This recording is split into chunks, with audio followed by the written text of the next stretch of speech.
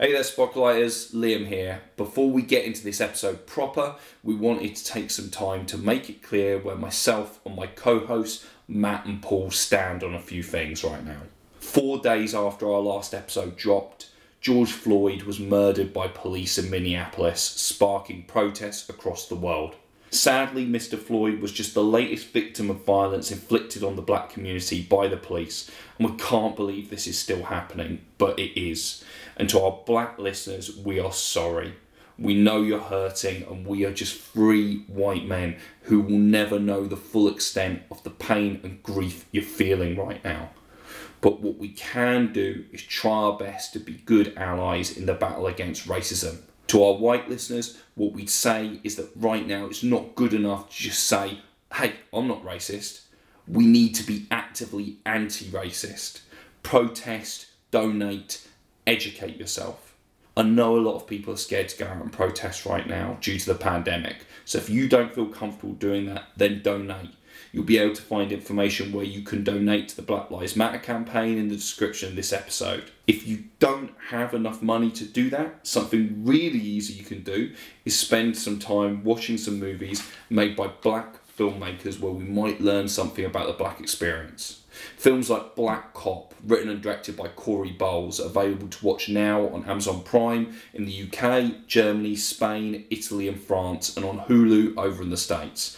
Black Cop is a fascinating and provocative movie starring the mesmerising Ronnie Rao Jr. as a cop that goes rogue, turning the tables on white civilians and his fellow officers after being horribly racially profiled by two white cops while he's off duty and out of uniform. Utilising a beautifully simple device, Corey Bowles has found a way to bring the horrors of police brutality home to those who in reality are usually lucky enough not to be victimised by it. So we thought it really was the perfect film to try and help promote during this time using the small platform that we have. Back in June of 2018, Matt, Paul and I were lucky enough to sit down with Ronnie Rao himself, known to Trekkies everywhere as Comms Officer Bryce on Star Trek Discovery, where we discussed Trek, his starring role in BET legal drama In Contempt, his acting inspirations, and of course Black Cop. If you want to hear the full interview, it's still available on our archives wherever you catch your podcasts. But for this episode, I just wanted to put together an edited version of the portion of the interview where we discuss Black Cop, followed by a trailer of the film before we get into the main section of today's episode. I really would hugely recommend you seek it out. So without further ado, I'll pass things over to Ronnie. Black Lives Matter. Peace.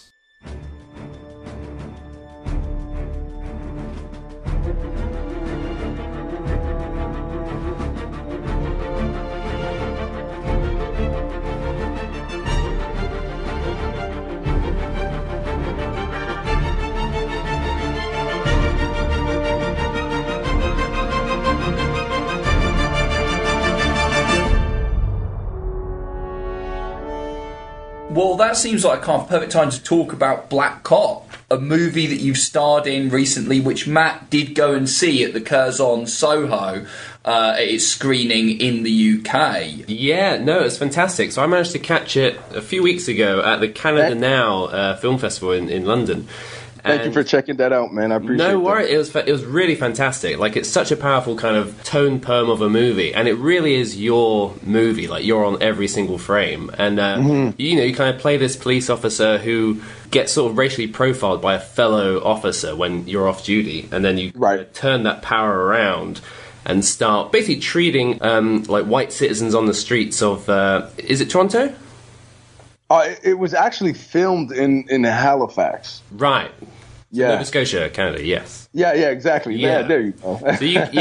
So you kind of turn it around on all these people and basically start treating them in the way that black people are often treated by white police. And just to see that kind of contrast, just flipping that around, but it's just showing a different side of how people respond to authority. What kind of drew you into that role? And did you know about the project a lot beforehand? I didn't have a lot of notice with regards to the project, but I've worked with Corey Bowles before, and Corey is such a talented writer, director, everything.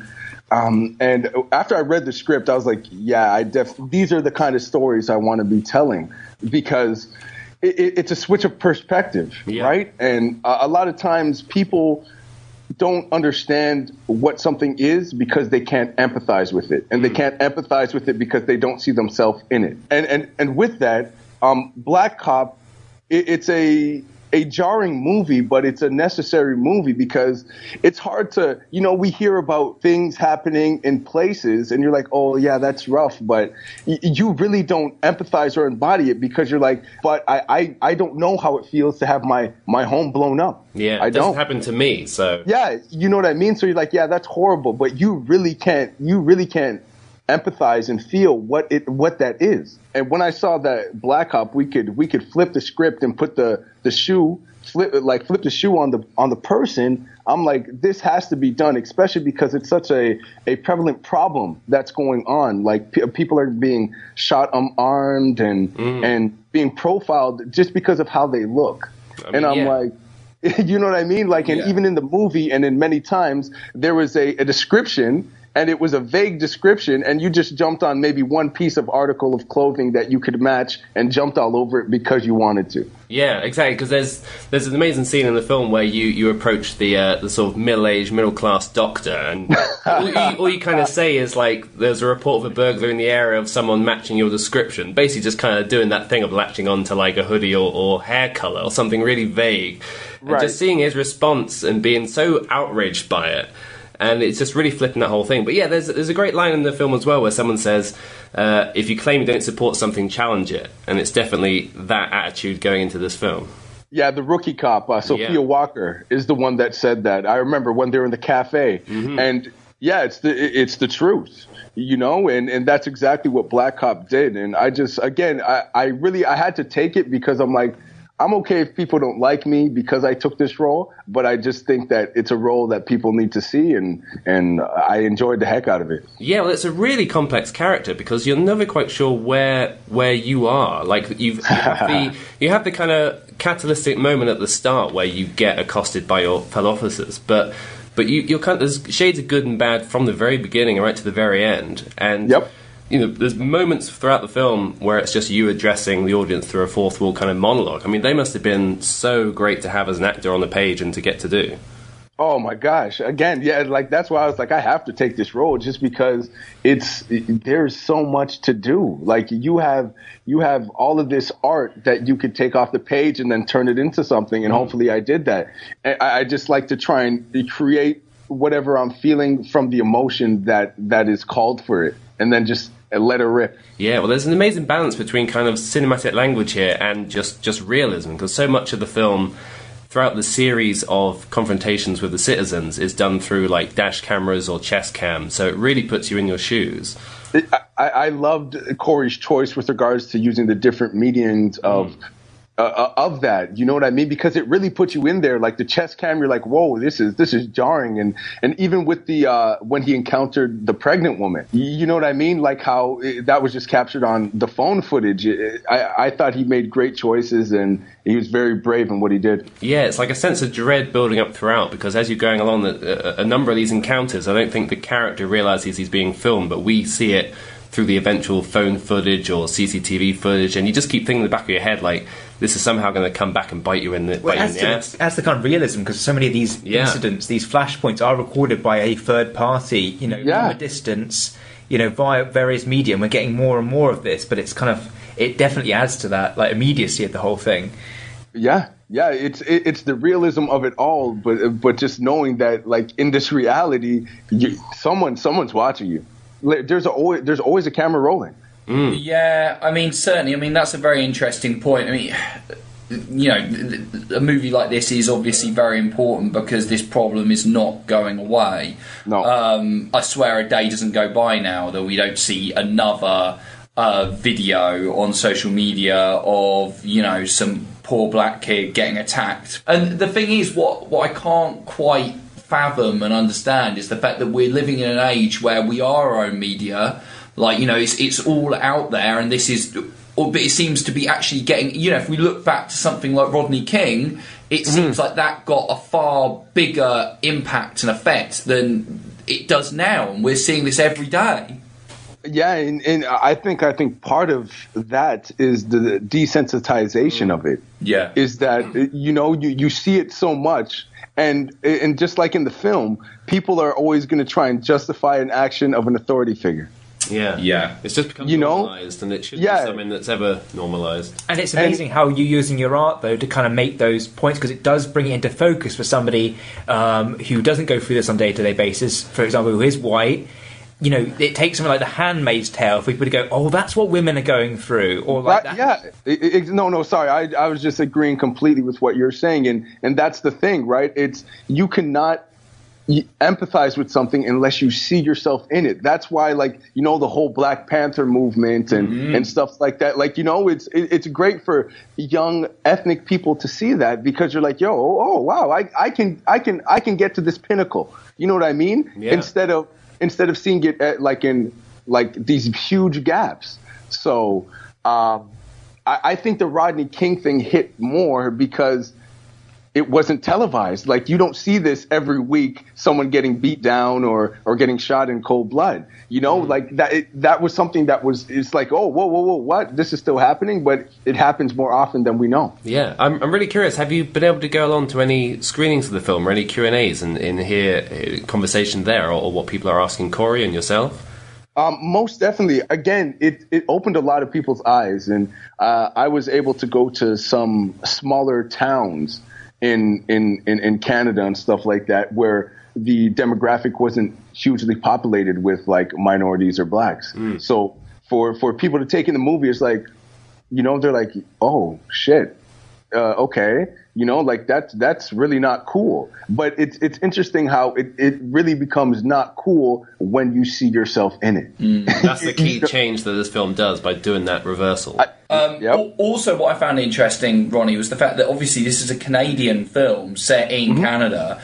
And I was actually kind of quite surprised when I found out that was the case, because you obviously naturally assume that this film would be set in America and that would be the issues. But actually reading about it, Canada is often very depicted as this far more enlightened, almost liberal utopia type place. But actually this kind of seems to be shining a light on saying, no, that the same problems are happening here.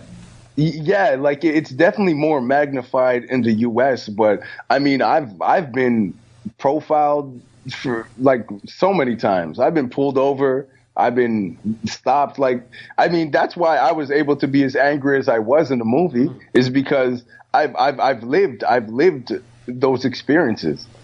But again, to just go through it, it's so easy to relive something. So easy. And it's interesting, actually, that you mention the Black Panther movement, and I presume you are talking about Black Panther, the film, rather the Black Panthers as an organisation. Don't get me in trouble here, Liam. Don't get me in trouble here, man. I mean, I do think it is really cool and a real move towards thinking that a filmmaker like Ryan Coogler, who made Fruitvale Station, which of course was about kind of, the police violence against black people that we've seen, is now making a film like Black Panther that's having such mass penetration. It's amazing. Ryan Coogler is a super talent. I loved Fruitvale Station. I was bawling my eyes out when I watched that thing. Just a powerful piece of truth, and that's what I love about the arts, is that we are able to tell truth in a way where it's not so abrasive for people to take in. And it's finding the humanity in stories that may well have just been news stories. So everything that happens in Fruitvale Station, you may have just read a headline or a bit of clickbait or something to do with it. But films like that can just get to the core of the human interaction. And I swear there's a bit in that film where all Michael B. Jordan wants is a hug from his mum at one point, and it just crushes me, Yeah, but that's what I loved about the film, is that you hear about these victims, but you also got the opportunity to see as you said, the human within the person, right? He wasn't perfect, which none of us are, but he still got his life taken away because of a bad choice.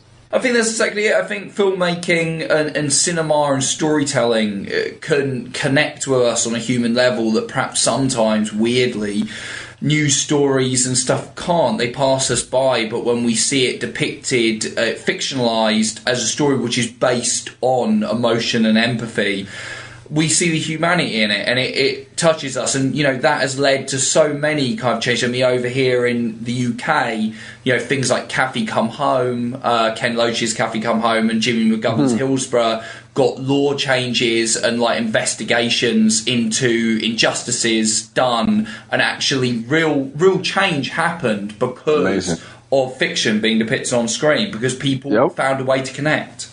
Exactly. And that's the power of art. I could give you 20 reasons why I wanted to be a cop.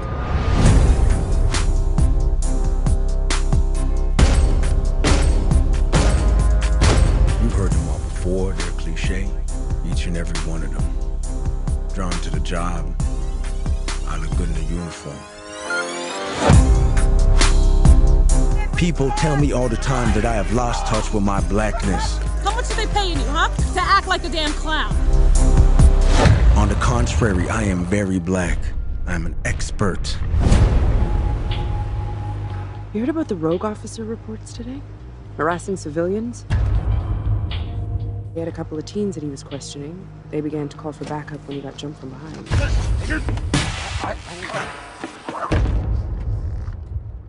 I will keep an eye out. If you claim that you don't support something, challenge it.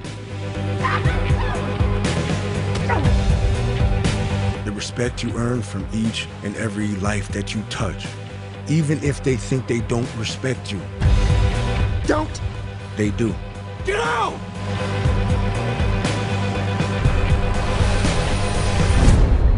They just don't know it yet.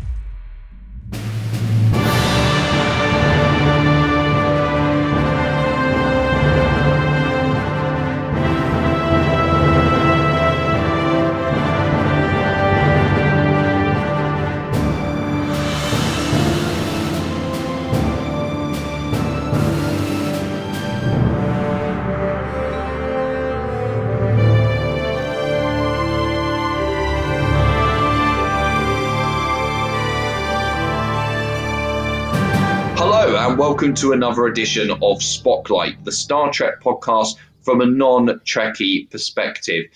Today we're doing another edition of Spotlight at the Movies. This is the thread of our podcast where we discuss a film featuring a member of Star Trek alumni, either in front or behind the camera. Today it's very much a behind the camera job, as it's Robert Wise, who is the Star Trek link, the director of Star Trek, the motion picture. He was already a very famous prestige director by the time he was hired to do that film. And this is one of the movies from earlier in his career, The Day the Earth Stood Still. We interrupt this program to give you a bulletin just received from one of our naval units at sea.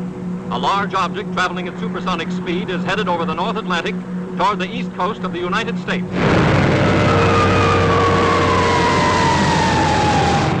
Ladies and gentlemen, this is Drew Pearson. We bring you this special radio television broadcast in order to give you the very latest information on an amazing phenomenon: the arrival of a space ship in Washington. The Army has taken every precaution to meet any emergency which may develop. Just a minute, ladies and gentlemen, I think something is happening. I'm joined, as usual, by my co-host Paul. Hello.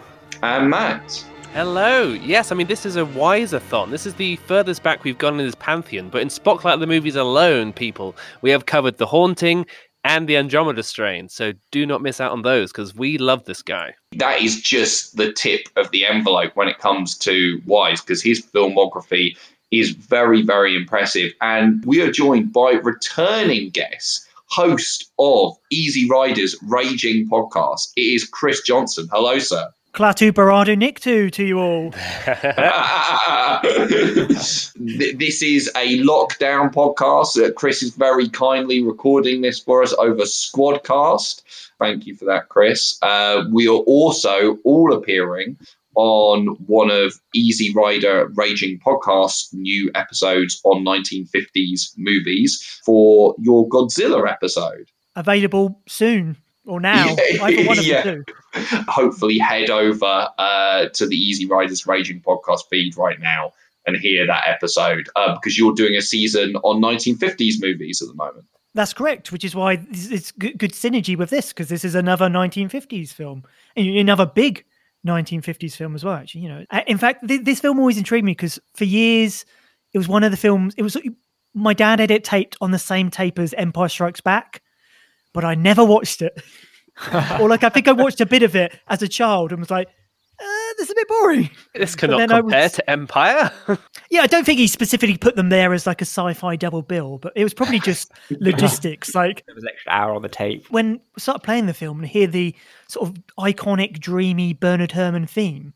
Again, it was something I knew really well, but I didn't know it was from this, even though it's super famous. It is such a fantastic, like, wibbly wobbly B-movie score. Like it's clearly like everything about this film. The visuals, the design of the UFO, and that score is obviously a big influence on a hell of a lot of stuff, including obviously like Tim Burton's Mars Attacks and these kind of throwbacks to this era of 50s B-movie sci-fi. And this must have been one of the earliest, coming in at 1951, and probably incredibly seminal as well. It's so interesting to consider this film with what Wise did later and the fact that he directed Star Trek The Motion Picture. Because when we watched the Andromeda Strain for a different episode, we very much said that the style that he used for that in relation to sci-fi, been very grounded in kind of science and also quite boring. Is kind of what he kind of took over. What's that called? Oh yes, boring. He does grown-up sci-fi. He doesn't. It's very hard SF, and that's what he took over to Star Trek: The Motion Picture. But I would imagine when Paramount hired him, that actually they were thinking more about something like The Day the Earth Stood Still, because actually a lot of the political angle that The Day the Earth Stood Still explores, it definitely has links to Gene Roddenberry's own visions of the future. I found it like incredibly relevant to today's political climate more than anything as well. So it really is a timeless film. It is kind of like gunboat diplomacy by aliens, a bit like the Federation. It's like, really, we are here to enforce like utopia, but we have a massive great armada to back ourselves up, and in this case, it's like, a race of robots have been created and given complete control over the beings that created them to say, if we ever step out of line, you have permission to destroy us. Well, yeah, I should explain for anyone who hasn't seen The Day the Earth Stood Still, the basic plotline is alien spaceship arrives on Earth, and Klaatu is the main ambassador from another world, who kind of comes out with his robot sidekick Gort, and is immediately, as soon as he turns up on Earth, shot by the government. But he then escapes hospital, disguises himself as a normal human being, who then tries to basically research humanity and isn't very impressed with what he sees. Understandably so. I mean, the film's basically Plan 9 from outer space, if that film wasn't insane. They both got the same conceit of humanity's got to change its ways, not create a deadly mega weapon, or else. I've never seen Plan 9, You've seen it, haven't you, Matt? Yeah, it is bonkers. But I did see it, and it is kind of that admirable kind of one-star failure where, as we see in Ed Wood, of course, like it's a passion piece, something akin to, the Room of its day, as it's very much referred to. So it's not cynical at all, but it is just a very poorly executed piece of work. But it's worth checking out, especially in light of a film like this. Well, you can see it on YouTube for free, because we did it on the podcast quite recently. That's probably where I saw it. Would you say it's a misunderstood classic, Chris? No. Greetings, my friend. We are all interested in the future, for that is where you and I are going to spend the rest of our lives. And remember, my friend, future events such as these will affect you in the future. It is a bad film. It's okay. You don't get the same level of laughs that you'll get out of The Room or I Know Who Killed Me or something like that. Okay, so not. It is a really good companion film to watch if you're doing Ed Wood as well. I think that's why I rewatched it, because I did Ed Wood again, so to see how closely they got to certain scenes and behind the scenes stuff, and it is it makes you appreciate Ed Wood even more, and that's a great film anyway. So, well, and it made me appreciate this more, considering I I could see they were trying to do a very similar idea, but this is just done so elegantly. Like there's a touch of class to this production. Isn't this the era when Twilight Zone sort of first appeared on TV as well, Matt? Well, I was thinking, it's a few years before. It kind of predates it, but it is very much a Twilight Zone kind of story in its presentation, in its style, in the way the story unfolds, in the characters and dialogue. Just everything kind of in the writing of it feels extremely Twilight Zone. And I haven't checked it out, but I imagine, I wonder if the writer of this did end up doing any Twilight Zones, because obviously Rod Serling kind of, employed a lot of prominent sci-fi writers at the time to pen episodes of Twilight Zones. Well, the few that he didn't do himself, because he did so bloody many. But a lot of the early ones, I think the season 1 episodes get farmed out to a few really good people, and this certainly feels like the lost kind of Twilight Zone movie before the Twilight Zone. On that same point, like this, the 50s seems like the best era for allegorical sci-fi. Absolutely. We've just done Godzilla, which is like, nuclear proliferation. This is again that same kind of thing again. This era is filled with classics like them, with the giant ants. That's Atomic Energy. We've got the Red Menace in films like The Thing that came from outer space, where it's like you don't know who the enemy is, they're among us. And The Blob, even. Invasion of the Body Snatchers, the original. Because of course, Chris, the last time you came on was for Invasion of the Body Snatchers, the 1978 remake of that, which is very good, but the original is also extremely good as well, and definitely worth watching. I mean, this is lean and mean. It's only 90 minutes. I definitely don't think it outstays its welcome at all. And it's an interesting film in a lot of ways, because quite a lot of time I thought it came across as a bit of a PSA almost, or like a series of Look and Read. Did you ever watch Look and Read? No. So Look and Read, they used to show it in schools a lot. Certain series were Badger Girl. Oh, Badger Girl. Yeah, I remember that. Oh, come on. Chris remembers Badger Girl. Look, it wasn't on your Pornhub history, all right? But they did a series in 1994 called Earth Warp, which was about an alien coming to Earth to kind of stop pollution on this beach. And that's what it kept making me think of. It's our planet, it's our place. We must save the human race. Save the world, save the creatures, save the trees, save the land and save the seas. And at one point, there's this horrible big business capitalist guy who's kind of pumping loads of pollution into the ocean. And in the finale of Earth Warp, he has a change of heart, and there's a big moment where he kind of goes and stands on like the pier and sees all the pollution kind of pumping into the ocean. He goes, no! Oh, great stuff. Earth Warp, repeated many times, because it's several stuff. You're right, this film can occasionally feel like it's sort of 80% message, but the message is so strong it can carry the story, that the story can rest on the shoulders of this allegory, because it is so tied into every element of it. So I think it works, because I think there are definitely sort of message films out there that just become lost, but this doesn't sacrifice style or entertainment or anything like that, really. It's just slow paced. I think the writers also felt that actually they were being really subtle, but we can sort of kind of see it very clearly, like the Christ analogies, like even his initials, JC, Mr. Carpenter, form, and also Carpenter itself was like. I thought I was really clever when I noticed that and looked at the Wikipedia page, and it was like there were all these different ones. I was like, okay, maybe I'm not that clever. I should say that this was written by Edmund H. North. The other big thing that he wrote, I didn't check if he'd written any Twilight Zone episodes, Matt, I must admit, but he did write the screenplay of Patton with Francis Ford Coppola, which is obviously a very prestige film. Has anyone seen Patton? Oh, yeah, it's great. No. Have you not seen it? George C. Scott. No. Great score by Jerry Goldsmith. Oh, Goldsmith. Well, there's another Star Trek connection. It's 3 hours long. He writes 17 minutes of material, and some of his better scores are where he writes very little for them. So it's iconic, the score, and an amazing opening sequence. I want you to remember that no bastard ever won war by dying for his country. He won it by making the other poor dumb bastard die for his country. All this stuff you've heard about America not wanting to fight, wanting to stay out of the war, is a lot of horse dung. Americans traditionally love to fight. All real Americans love the sting of battle. When you were kids, you all admired the champion marble shooter, the fastest runner, big league ball players, the toughest boxers.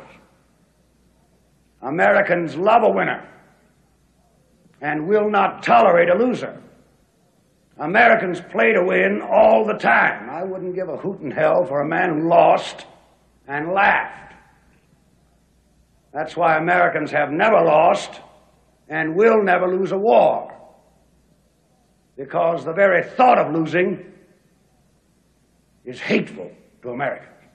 Based on a short story called Farewell to the Master by a guy called Harry Bates, who wrote for kind of pulp and sci-fi magazines. So, I presume that this was just a short story published in a kind of, pulpy sci-fi magazine of its time and then kind of adapted into a film. And it does feel like that. There's a big message to the movie, a very, very strong message, which still resonates today. I mean, it's that thing. We didn't learn anything from this, basically. But it does have that pulp sci-fi B-movie feel. Like, even just the actual flying saucer itself, the look of that, and Gort, the robot, there's all these big pulpy B-movie trappings over what is actually quite a serious story, message movie. It's that amazing thing where the effects can be simultaneously, cheesy as hell, but also really effective. Because obviously it is just kind of like a rubber suit for the robot. But when you look at it, like, it's kind of got this alien-like smoothness to it anyway. Like, except for when he walks and his knees bend and you can see the creases in the rubber. Like, other than that, it doesn't just look like a rubber thing. It looks otherworldly itself. So it may not be the desired effect. I mean, if they're trying to make us believe he's a man made of metal, that's not really working. But it is odd enough that it feels different, and that's still having the same effect. He's got this sort of visor thing that just kind of drops down, and then as soon as it does, kind of beam of kind of death ray or whatever, it comes out. And there's something very ominous about it and sinister. And yeah, I actually think that look, that helmet is super iconic. Yeah, and they pay that off later on as well. Because when you realize, when the visor opens and he fires a laser, when it comes to later on when he's kind of going apeshit, it's like when you see that visor going, you're queued up to know what's coming, and it's like, oh shit. And you're right. I think the design of the laser inside the visor is got to be the inspiration for the Cylons in Battlestar, like that kind of vroom vroom vroom vroom. Oh yeah, big time. Yeah. I just like their critique of the US, because like I said, he lands and within seconds they shoot him. Like seconds. Really, it shouldn't have gone to America. It should have gone to New Zealand or Amsterdam or even bloody Ventnor on the Isle of Wight. Not America. They're going to shoot you. It reminded me of Night of the Living Dead, the ending of that. Yeah.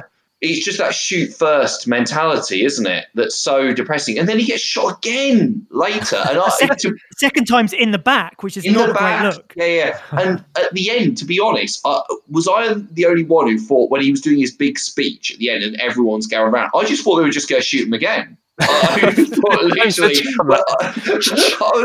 was surprised they're letting him speak. I just thought some redneck was just going to grab a gun and blow him away and go all over again. I mean, he said that they shot him, but they did take him to hospital and give him some medical aid, which they did without insurance. Bill yet. So fair play. No one. I was expecting to see them just kick him back out of an ambulance. I mean, to be honest, I think they were looking at his flying saucer and going, "This guy's got a few bob. We'll rinse him for everything he's got." Yeah, so you've got to mortgage your death robot. I mean, is that the real reason he escaped from hospital? Just to basically run out on the bill, essentially, as we are. That's why they shot him. Well, I think he needed to escape. He needed to escape a hospital because they were just proper idiots. Like the doctor's like, he says to him, "Oh, he's 78." And he's like, "I can't believe it." And it's like, he's fucking from space. What do you think? He's not from bloody South Sea. He's an alien. Of course he's going to be different. He's healing like Wolverine. Don't expect him to play by the same body rules as you. He's an alien.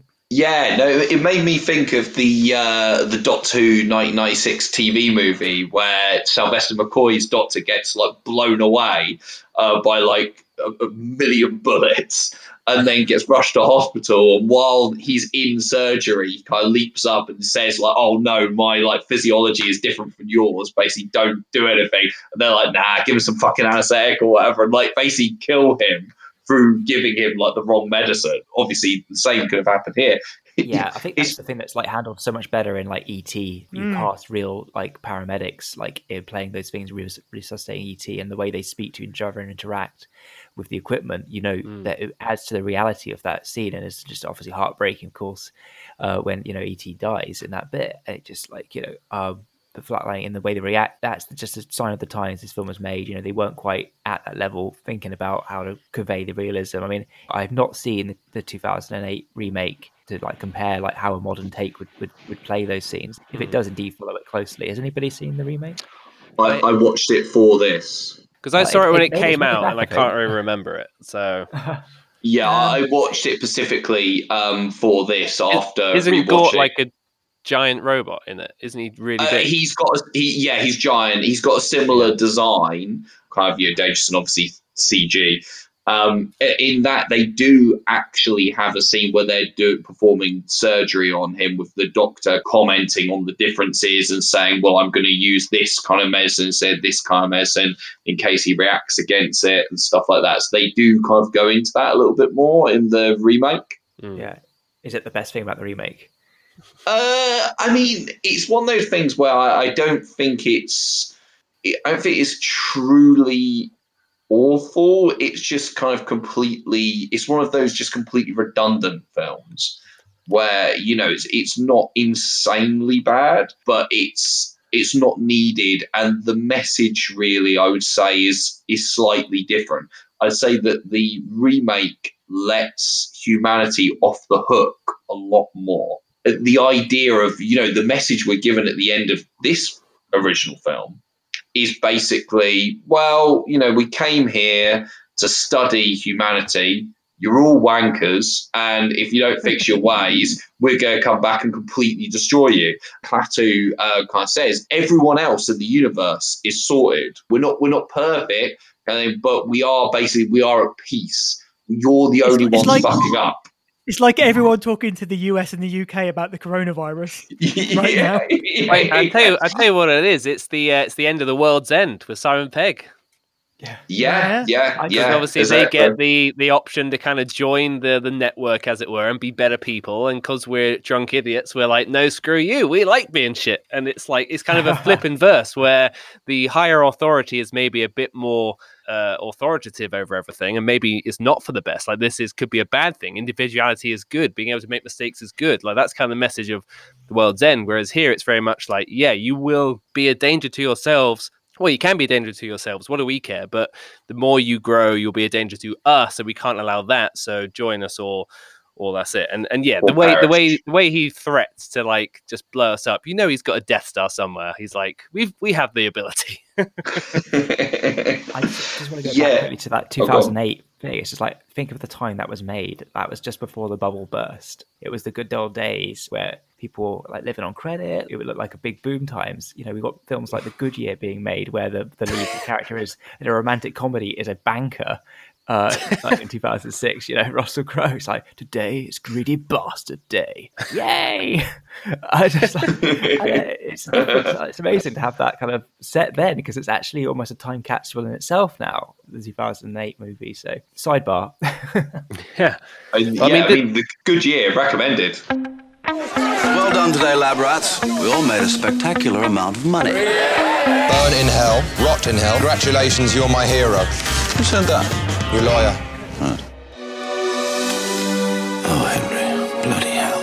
Your Uncle Henry hasn't updated his will in over 20 years. So you get everything. The old farmhouse and the vineyard and the grapes and everything. I'm a pool man. It's just routine maintenance. Her name is Fanny Chenal. Are you trying to seduce me, Max? Thought would never even cross my mind. Not more than 6 or 10 times. You're selling La Ciroc? This place just doesn't suit my life. It is your life. that doesn't shoot this place. Once you find something good, Max, you have to take care of it. You have to let it grow. Max Skinner doesn't take holidays. Max Skinner makes money. What's it to be? The money or your life? This film really does, it's the best of what sci-fi can do as a genre. It turns the spotlight back on us and our behaviors from the POV and judgment of the ultimate neutral party. It's an alien invasion film from the perspective of the alien, which I can't imagine was something that had been done much back then. And, all these themes of like anti-violence, it's very critical of our hostility towards outsiders and immigrants, for one, hence the shooting on sight, our paranoia, our prejudice, our xenophobia, all these things.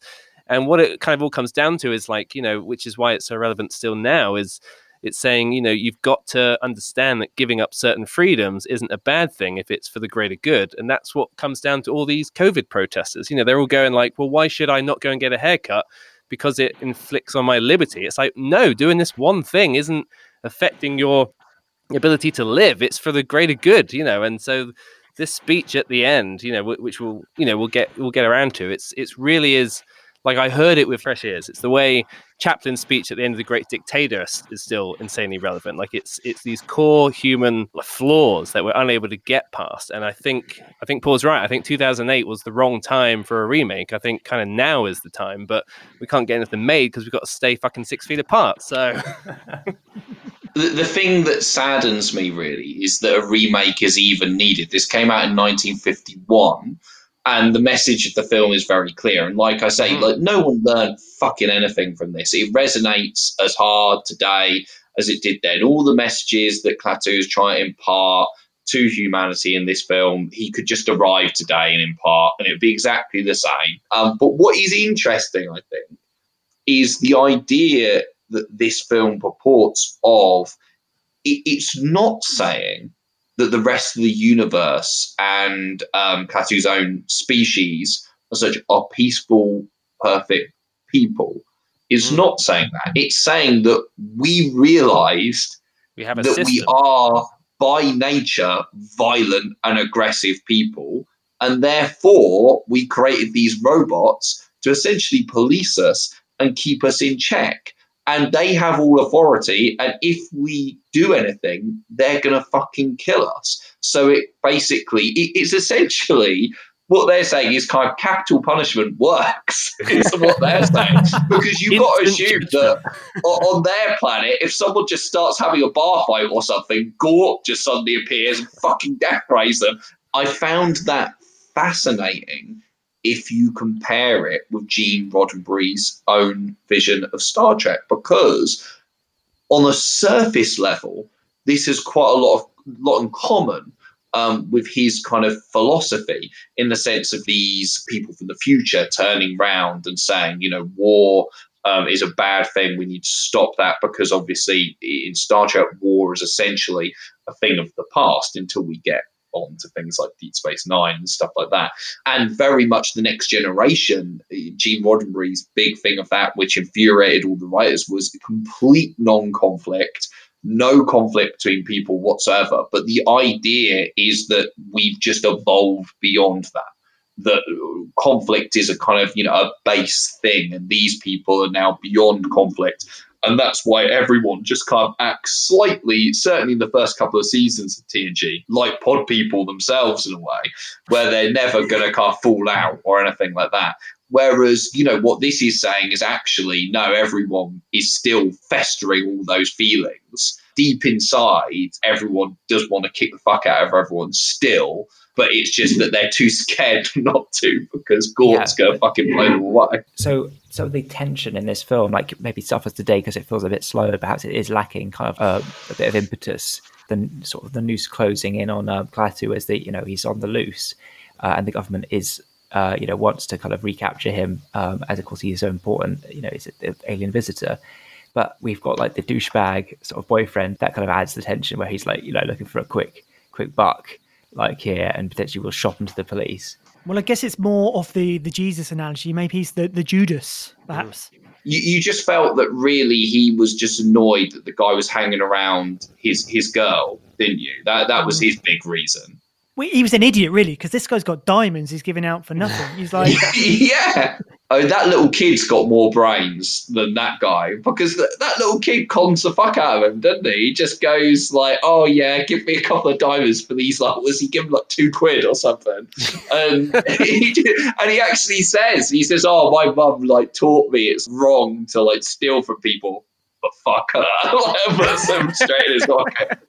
Yeah, I think that kid, he's maybe that element of him, that relationship. It's very sweet, but it's maybe the thing that's dated the most in terms of the 50s things, because that kid is very precocious 50s kid. Like if you did that element of the storyline now, no kid would act that nice to an adult. Well, also his mum looks like a terrible human being. She leaves her son with a stranger that she's just met. I think it's so she can go on a date as well. It's not even something urgent. She literally is going to go out with her boyfriend, and he just turns up and goes, "Oh, I'd be happy to look after him." And she's like, "I've never met you before, but it's fine. Take my kid." Yeah. She should have been like, "No, thank you, Jimmy Savile." Yeah. If this was made today, everyone would just be thinking pedo all the way through when he's hanging out so much. They're like, shoot the pedo. Especially when he's bribing him with diamonds. Another great sci-fi movie where they have like the alien sort of take human form is Starman, and I think Jeff Bridges brings such otherworldliness to that voice, but you can't help but fall in love with him. Like you'll get to see it through Karen Allen's eyes in that movie. They're on a journey together. I think that's what this film is missing, because you can't really relate to like the precocious kid that sort of acts like no child I've ever met, and these characters who are not even the slightest bit worried they're leaving this child with a complete strangers. Like there's nothing really to kind of like connect with there. In the same way, the Starman would. I guess you connect with Helen a bit when she gets clued up to the situation. She becomes more of a relatable figure once she gets her act together. If we were on Chris's podcast, Paul, where he has a feature called Companion Piece, where you pick a film that would kind of partner well with this movie, would Starman be your pick? Oh, 100%. Yeah, we rewatched Starman recently, didn't we? Yeah, it was so good. Jeff Bridges is just a phenomenal in that film, isn't he? And it's so funny. Yeah, incredible physical performance as well. In 1977, Voyager 2 was launched into space to the outermost regions of the universe. It carried an invitation in all languages for alien life forms to visit our planet. Someone, somewhere, listened and accepted our invitation.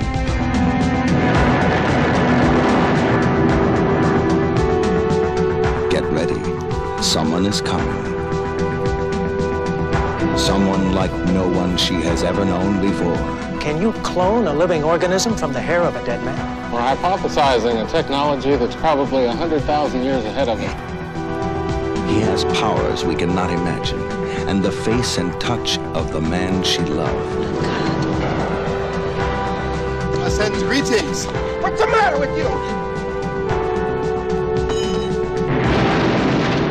How much English do you understand? I understand greetings in 54 planet Earth languages. Do you seriously expect me to tell the President that an alien has landed, assumed the identity of a dead house painter, and is presently out tooling around the countryside in a hopped-up 1977 Mustang? You're not from around here, are you? Think of what it would mean to talk to a being from a civilization like that. Think of what we could learn. You don't understand. There isn't much time, please. He doesn't want to hurt anybody. Can't you just leave him alone? What the hell ever happened to good manners? We invited him here. So far to come, so much to do, so little time to fall in love. Look up. Company's coming. John Carpenter's Starman. This is so ahead of its time in many ways. As we were saying, a lot of these messages are as resonant today as they were then. And there is a moment where Klaatu is speaking to a journalist a reporter who's going around getting quotes from people for the radio. And he starts talking about humanity using fear over reason and such. And the media essentially silence him. The reporter is like, yeah, sure, pal. Goes off. And I was like, wow, that's amazing. 1951. And basically, you know, what it's saying is, yeah, the media don't want to hear the truth. They just want the puff piece part, right? Well, yeah, and they want to deliver a different that doesn't fit in line with the kind of general capitalist message and stuff that they would be looking to push. And I found that fascinating that they were doing that at that time. Obviously, you've got the super relevant to today's stuff is the city under lockdown. Yes. Like Britain, Washington, D.C. takes way too long to lock down. There's some really great cinematography in this, and I love the way they shoot Klaatu, because even though he is a humanoid-looking guy, he does still have a quite alien bit about him. And when he first shows up in that woman's house, he's kind of in the shadows, like in the doorway. Oh, yeah, beautiful. And there's that amazing shot of him in the shadows, and then he kind of steps forward into the light. And it's that kind of really stark black and white cinematography from this era that's really stands out. And everything with him, like you definitely believe it's a very convincing performance as well. Yeah, he's really good. This is Michael Rennie, who's in the lead of this, who was a famous kind of sci-fi B-movie actor. Yeah, he is really good. He reminded me a bit of Kirk Douglas in this. Yeah. And of course, he's weirdly become most famous for being some of the opening lines to the Rocky Horror Show. Because the opening song to the Rocky Horror Show, science fiction double feature, the opening lyric is "Michael Rennie was ill the day the earth stood still." So any Rocky Horror fans will know that well. And I remember seeing that. I saw Rocky Horror before I saw Day the Earth Stood Still. So I was just like, who's Michael Rennie? What's that even mean? When I heard Rennie, I thought of Rennie, the kind of like, what was it, a stomach pill or whatever like that. It wasn't until years later that I saw this and realised the connection. Yeah, I think one of the things that his performance gets really right compared to the remake is in the remake, in casting Reeves, I think they went for quite the blank alienness, because Keanu Reeves at that time, now he's beloved again. But in the late noughties, people were kind of like, he's just a plank, he can't act, he's really wooden. And I think they cast that element of him to play a kind of blank thing pretending to be human. But Rennie in this, really, there's a lot of warmth to him. Even though he's an alien, he doesn't act like an alien. He doesn't understand Earth per se, but he does kind of understand emotion and empathy and compassion and stuff. And when he's hanging out with a kid, it doesn't feel like malicious at all. It doesn't feel like he's using him to get his intel. It does kind of feel like he's just hanging out with this kid in a genuinely warm way, in a way that even the kid's parents aren't even doing. He bridges that gap between those elements really well. He does have that vibe that he's a bit above everything. Yeah. He's a bit like a sort of Scandinavian exchange student who's just looking down on this shitty country. But, I mean, fair enough to him, really. But children are like innocent, I think, in all cultures, aren't they? I think that's what unites humanity, is that children are the innocent. And I think there's expressed outrage whenever children are hurt as a result of anything that adults, do to one another. The only thing that got anybody caring at all about the migrant crisis was children being carried out of the sea. So you've got like Michael Rennie interacting with a child, and trying to learn it, almost like this child's not going to try and deceive me other than to steal my diamonds, but they're going to give me the whole whole unvarnished kind of perspective on humanity. And so it's kind of like a good way in. It makes sense. What better way than to follow this kid around? Because kid ain't gonna sugarcoat anything. He's gonna tell it how it is. But it's funny about Keanu Reeves. I haven't seen it recently. I do agree that he's very different from Michael Rennie in this, and Rennie has a lot more warmth to him, and Reeves plays it as more colder. He plays it as colder, I would say. But I do like him in the remake. I do think he's good. I just think they're aiming for something different. Because he's heavily featured as like the warning, isn't he? It's like, you're all going to die. Yes. Because I remember that film being promoted the hell out of it. Trailers, TV spots, and that was always featured. Reeves' cold delivery of that lines in in interrogation or something like that, isn't it? What were you before you were human? It would only frighten you. We're getting images of these spheres from all over the world. Are you aware of an impending attack on planet Earth? Yes.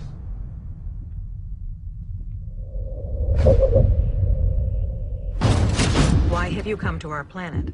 Your planet. I need to know what's happening. If the human race dies, the Earth survives. We can change. The decision is made. You could stop this if you wanted to. The process has begun. Okay. I think it rightfully flopped, really, because although I think you could potentially make that film again now and it's as relevant today as it was then, the thing is always, with my opinion, with these things will always be just watch the original in general. But I do understand that, a lot of people aren't going to be able to kind of engage as well with the 1951 version. And, I think if you do it well enough, you could do a remake now, but it wasn't the version they were putting out. It was too saddled to just being a big spectacle blockbuster, which the original very much isn't. It's pre all that. It's not. There's a pulpiness to it, but it's a character piece at the end of the day. The majority of the film is the guy just wandering about talking to people. So, it's hard to sell cerebral sci-fi on the big screen these days. Yes, people hear sci-fi, they expect spectacle, but this story doesn't require spectacle on that level. I'd be interested to see if they did remake it again, doing it on a small scale, like a low budget, like Chris on our guest episode on Godzilla, you mentioned a film Colossal, which is kind of a very small indie way of tackling a kaiju film. Like, imagine someone doing a kind of small scale character indie that happens to involve an alien coming in, and I think that could be a way of doing Garland or someone like that. Yeah, I think he could do something, because he's full of cerebral ideas, and I've just finished watching his new show Devs, and that, if anything, feels a little stretched out for 8 episodes, because it is kind of 60% idea and concept over story and character, which a lot of this film feels like as well. Okay, so we should probably move towards wrap up. Paul gave us a companion piece to this film, Starman. Matt, do you have anything that you'd like to pair this with? Yeah, I'd throw in something like Arrival, Denis Villeneuve's film from 2016. Yeah, because that's, again, an alien force coming to, gift us something, like not so much a warning, but a helping hand, and and seeing how governments and military and individuals misunderstand intention. That's all in there, and it's gorgeous film. Chris, have you got anything? Well, I mentioned Plan 9 from Outer Space earlier, so I think that would be my companion. But I just wanted to underline, because we didn't really come back to it, because at the end he does his big talk, which I believe is to scientists of the world. Yeah, I guess so, but there's loads of people I'm thinking, about. You can tell these scientists anything, because clearly people don't listen to science. Yeah. Maybe I'm cynical, but as well, like, I came away thinking 10 minutes later, everyone was just going to go, fuck it, should we just do what we want? He said his message and everyone listened, but that they're not going to take it in. And they did. We don't know what happens in the world of this film after the credits. Yes, I say, But I felt convinced they were fucked. You almost have to believe that the people of this film in the 50s would at least do more than the people around it today. Maybe, I don't know. Well, they couldn't do less than today. No, but I mean, you're right, Chris, because part of that speech at the end, I've got a bit here. He says, "The universe grows smaller every day, and the threat of aggression by any group anywhere can no longer be tolerated. There must be security for all, or no one is secure. This does not mean giving up any freedom, except the freedom to act irresponsibly." And you're right, like, whether people can listen to that and act on it is kind of the lingering question that the film leaves, and one that I'm still kind of thinking about now, if I was picturing this speech being given to a crowd full of 2020 civilians, or scientists. Well, I mean, it's a really, really sensible, thought out message, but you just know there's a certain percentage of society who will just rebel against it, whatever, just out of general principle. Well, even though it makes perfect sense. It would be aimed at world leaders, not scientists, because the scientists could be usually counted upon to have the voice of reason in these times. But it's it's more world leaders and isolationism and putting countries first. That kind of behavior is what's going to get us all killed. Well, yeah, I mean, if you listen to his words, he's essentially preaching a kind of socialism, isn't he? Which we know even now, people, will not get on board with. People are terrified of anything that's kind of away from the general capitalist ideal. So, I mean, if anything, I think rather than a remake, they should make a sequel now and have a Klaatu return and be like, all right, guys, I gave you fucking 60 years. You're still shit. We're fucking killing all of you. And then make a film out of that. I think that would be interesting. In terms of a companion piece, I'd go to the side and pick a TV episode. The final ever proper episode of Captain Scarlet and the Mysterons, Attack on Cloud Base, where basically what happens is the Mysterons, who, for anyone who hasn't seen Captain Scarlet and the Mysterons are kind of alien force who feel threatened by humanity when they kind of in the first episode arrive on their home planet and by accident kind of destroy one of their cities. And so that instantly they're like, right, that's it, fuck you, and kind of put a campaign of terrorism basically to humanity for kind of 32 episodes. In the final episode, they basically incept a hallucination into one of the main characters' minds where the Mysterons finally launch their all-out attack on humanity. They decimate everything. Cloud Base, which is the hub of the kind of heroes of the piece, they absolutely destroy. All of the heroes of the story die. Everyone gets killed, including Captain Scarlet. It was really like crazy. Captain Scarlet actually dies about halfway through the episode. And the whole idea of the show is Captain Scarlet is indestructible. So he'll die and then come back to life. Whereas this time he gets killed, and because it's the Mysterons, he is killed stone dead. And there's a scene in the kind of surgery where Captain White, who is kind of the Nick Fury of Cloud Base, turns around and goes like, the doctor says, Captain Scarlet's dead, sir. And he turns around and says, oh, great. How soon can we have him back on the bridge? And he's like, no, really dead, sir. You don't understand, Colonel. He's really dead. Permanent. Final. Absolutely dead. Dead? Captain Scarlet dead? And it's this thing of like, fuck, well, Captain Scarlet's dead, we're all fucked. And everyone does. And then when she's woken up, the Mysterons say, oh, this was basically our warning for the future. We've decided that actually this war is bad and we would prefer peace. So leave us alone and this won't happen. But otherwise, we're coming back, we're going to kill everyone. And that's the kind of ending of the show, essentially, the end message. So it's a similar thing where they're saying, like, right, you were the aggressors in the first place. Now we want peace. Let's just leave it at that. So there you go. Attack on Cloud Base. Incredible. Any final thoughts on this movie? Let's do star ratings because we always do those on the show. We're all members of Letterboxd, the amazing film database website. So we've held back our ratings on Letterboxd, even though I've seen this film before. I haven't put my rewatch up.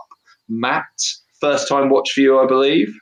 Yeah, in my head, I swear I had seen it before, but watching it, I was like, no, I definitely haven't. It was the remake I saw. I hadn't watched the original beforehand. And yeah, I think it's really fantastic. I think it's got a lot more heart and energy to it than something like the Andromeda Strain, if we're comparing Robert Wise' cerebral sci-fis. It's certainly, shorter and punchier, so it's easier to digest.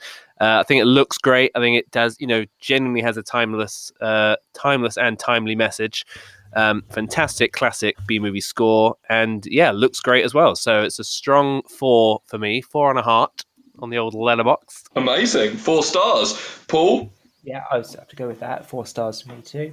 It's interesting, like how exposed I was to this film before I'd actually ever gotten to seeing it itself. By just my Star Wars Return of the Jedi figures were named Klaatu, Barada, Nikto. They're all Jabba the Hutt's henchmen. So I had all those kind of planted early on. Like it's like, oh, these are cool names. And then I think I got to know they were part of a whole sci-fi film. Then again, I saw Army of Darkness, and these are the magic words that released the Book of the Dead to Ash. Yeah, and so I then finally. I was going to say, I think that's probably where I knew it from. And also, then in Independence Day, they have a clip from this movie where in the trailer of not the trailer of the film, but in the trailer family. In the film have this going on in the background, and there's the line, we created a race of robots. And so I was expecting a lot more robots in this movie when I finally got around to watching it. A race of robots. Yeah, it's funny like how this film has informed or permeated like sci-fi culture ever since. Like it is a bit of an iconic movie, and despite my reservations about some of the more dated elements, I think that what doesn't date is the message, and that's what is and the key themes of the movie are still relevant. So it was well worth a watch. Chris? I was just looking back on my score because I couldn't remember, and it turns out I gave it a 3 I thought I was a bit more generous than that, but I'm generally quite tight.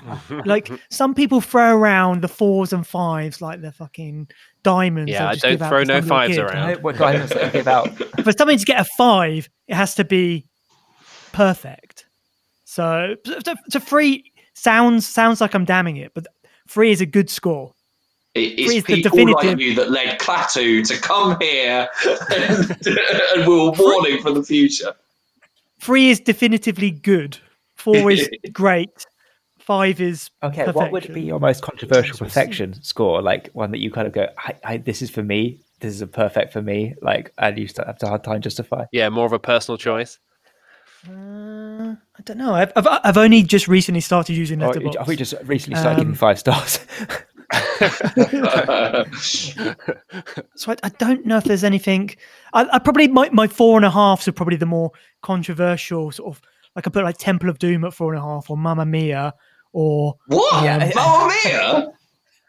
Oh, Mamma Mia is amazing. That song about where they had a fling in Paris or something like that. Oh, that I come away in tears. But sequel better, right? Oh no, the sequels. No, but you know. Well, but so you don't like the sequel to Mamma Mia? Does anyone like the sequel? Yeah, I thought it was universally accepted. The sequel was superior.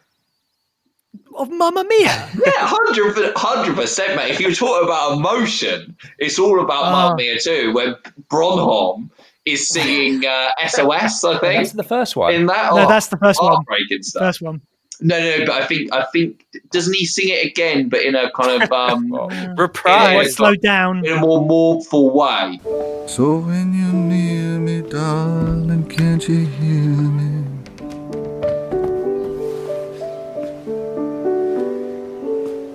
The love you gave me, nothing else can save me. When you're gone, how can I even try to go on? When you're gone, though I try, how can I carry on? He sings a ABBA song in mournful fashion. I will find the ABBA song that Bronholm sings and insert it here. As for my star rating, this is a very loose term. I would give it. I think when I first watched it originally, I think it was a 4. I think on second watch, I'll give it 3.5. A very strong 3.5. But I think the message is extremely strong. It frustrates me and upsets me that, despite this message being given in 1951, no one gave a shit and hasn't listened to that message. And yeah, like the middle section, I do think sometimes comes across like kind of PSA in some ways, but I do think it is very strong overall and extremely influential. Well, that is the end of this episode, but we will be back. We will soon be doing our Picard Season 1 spoiler special very, very soon. Chris, can you tell us where we can find you online and your podcast? So the podcast is called Easy Riders Raging Podcasts. We're just entering our 3rd series, which is just going to be on 1950s films exclusively. You can find us in all good podcast places like iTunes and Spotify, that kind of thing, and at Twitter at ERR Podcasts. Yeah, it's a great podcast. We've been on with Blue Collar and Godzilla, and we've shared a couple of guests as well. I think we had Nick DeSemblin on to talk about Inner Space, and I think he's been on your podcast to talk Chinatown, hasn't he? Well, it was a great guest. I think I was helped get connected through yourself, so I was very grateful of that. Oh, no, absolute pleasure. It resulted in a great episode. So, yeah, no, I'm really, really glad of that. Definitely go and check that out. You can find all of what we're doing at Spotlight Pod on Facebook, Instagram, and Twitter. Thanks so much, everyone. We shall see you soon. And from the future, goodbye. Your choice is simple. Join us and live in peace, or pursue your present course and face obliteration. We shall be waiting for your answer. The decision rests with you.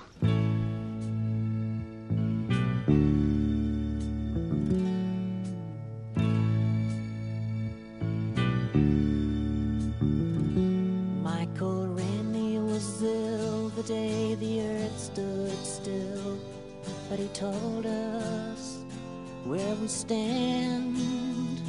And Flash Gordon was there in silver underwear. Claude Rains was the invisible man. Then something went wrong for Fay Ray and King Kong. They got caught in a celluloid jam. Then at a deadly pace, it came from outer space. And this is how the message ran. Science fiction. Double feature. Dr. X will build a creature. See androids fighting. Brad and Janet. And Francis stars in Forbidden Planet.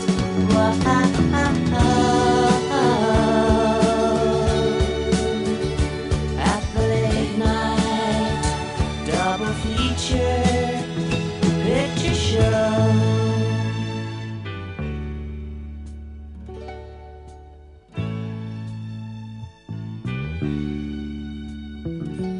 I knew Leo G. Carroll was over a barrel when Tarantula took to the hills. And I really got hot when I saw Jeanette Scott fight a Trifid that spits poison and kills. Dana Andrews said prunes gave him the rooms, and passing them used lots of skills.